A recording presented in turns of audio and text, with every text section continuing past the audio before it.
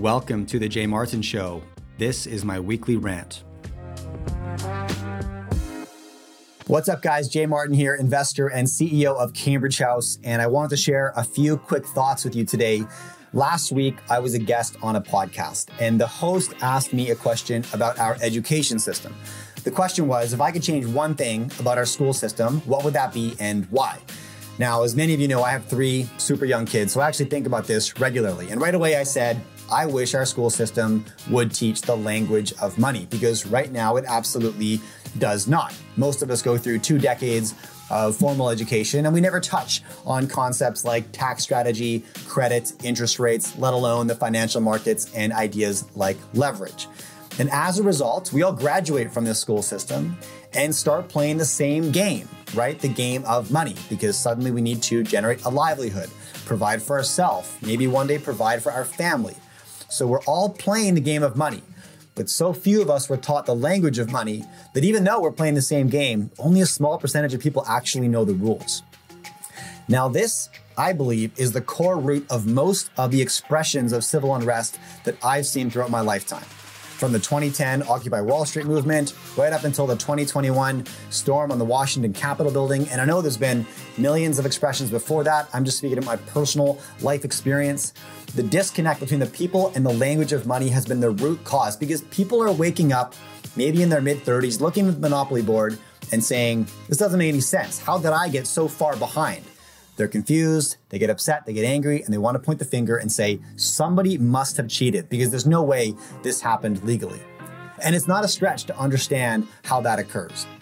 Now, in any arena of life, nefarious action takes place, obviously. But this issue, in my opinion, is way bigger than a few bad actors, because basic wealth strategies like capital gains, through to the most simple concepts like producing more than you consume, are not taught in our school system. And producing more than you consume may seem like it should be common sense, but look at our world leaders. Do any of them practice this? I mean, who's setting the example? Why should anybody feel like they should act that way when our world leaders are not? Okay.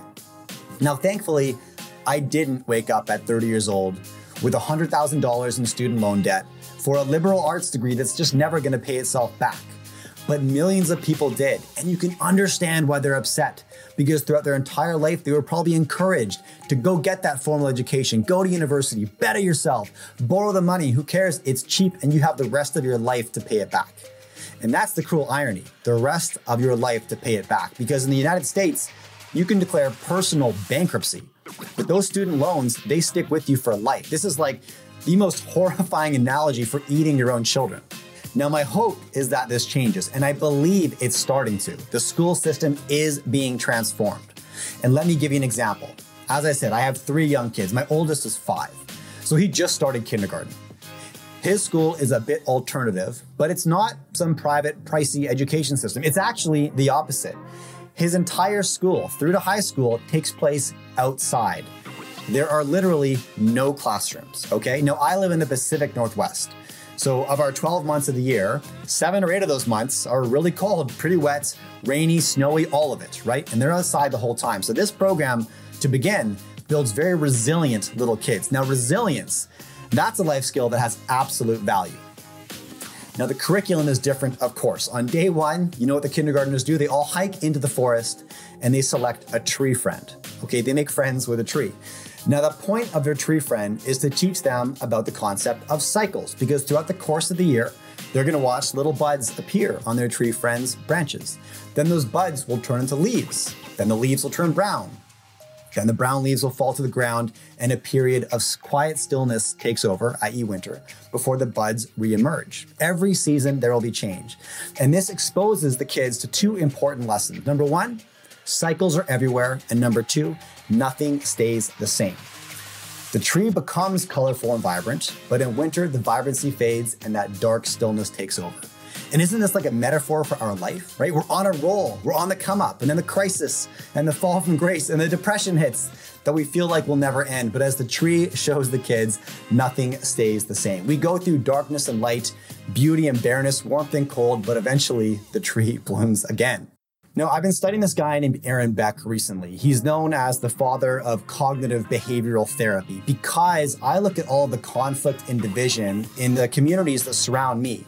And I think at the core of it, there are some mental health issues that we need to discuss. Now, Aaron Beck has developed what he calls the cognitive triad of depression, which includes 3 prevalent thoughts in the person. Number 1, I am no good.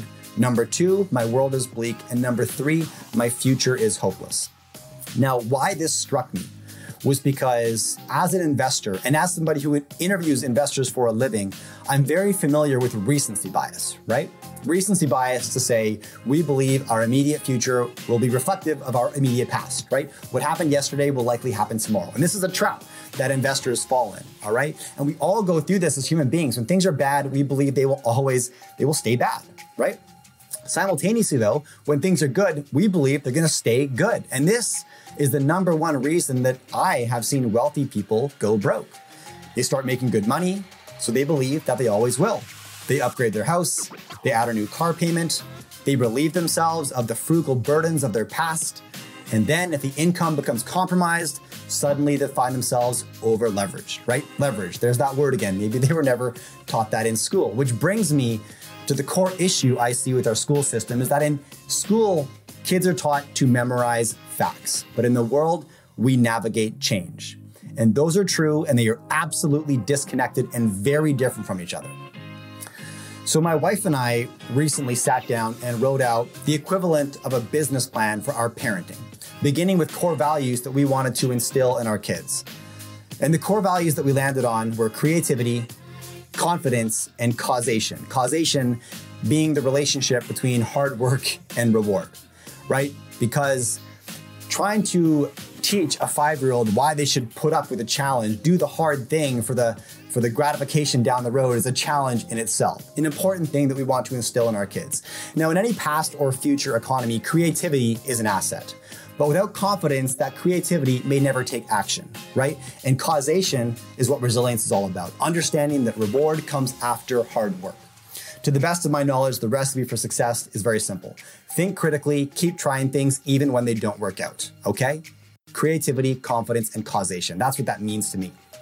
Now, our world is in a crazy state of change. We are entering what I believe to be a new world order. COVID-19 may have come and gone, but that was not the event. That was the trigger point for the events to come. Some that are unfolding, but most of which have still yet to unfold. So it's important now, more than ever, to understand the language of money as we move into this new world order, which will disrupt everything as we know it, especially financial markets and the movement of money. It's never too late to learn the language of money. Now, I started my podcast and my YouTube channel very self-servingly. I wanted to improve my portfolio. So I sat down with serially successful investors, money managers, entrepreneurs, economists, and politicians that allowed me to stress test my own ideas, things that I was excited about, allowed me to find my own blind spots or see new opportunities that were off my radar. And in that regard, it's worked famously well. But as I've gone down this path, a bigger mission has appeared to me. I want my channel to be the place where the most important conversations occur that people need to hear. And I think this is one. But let me know what you think in the comments.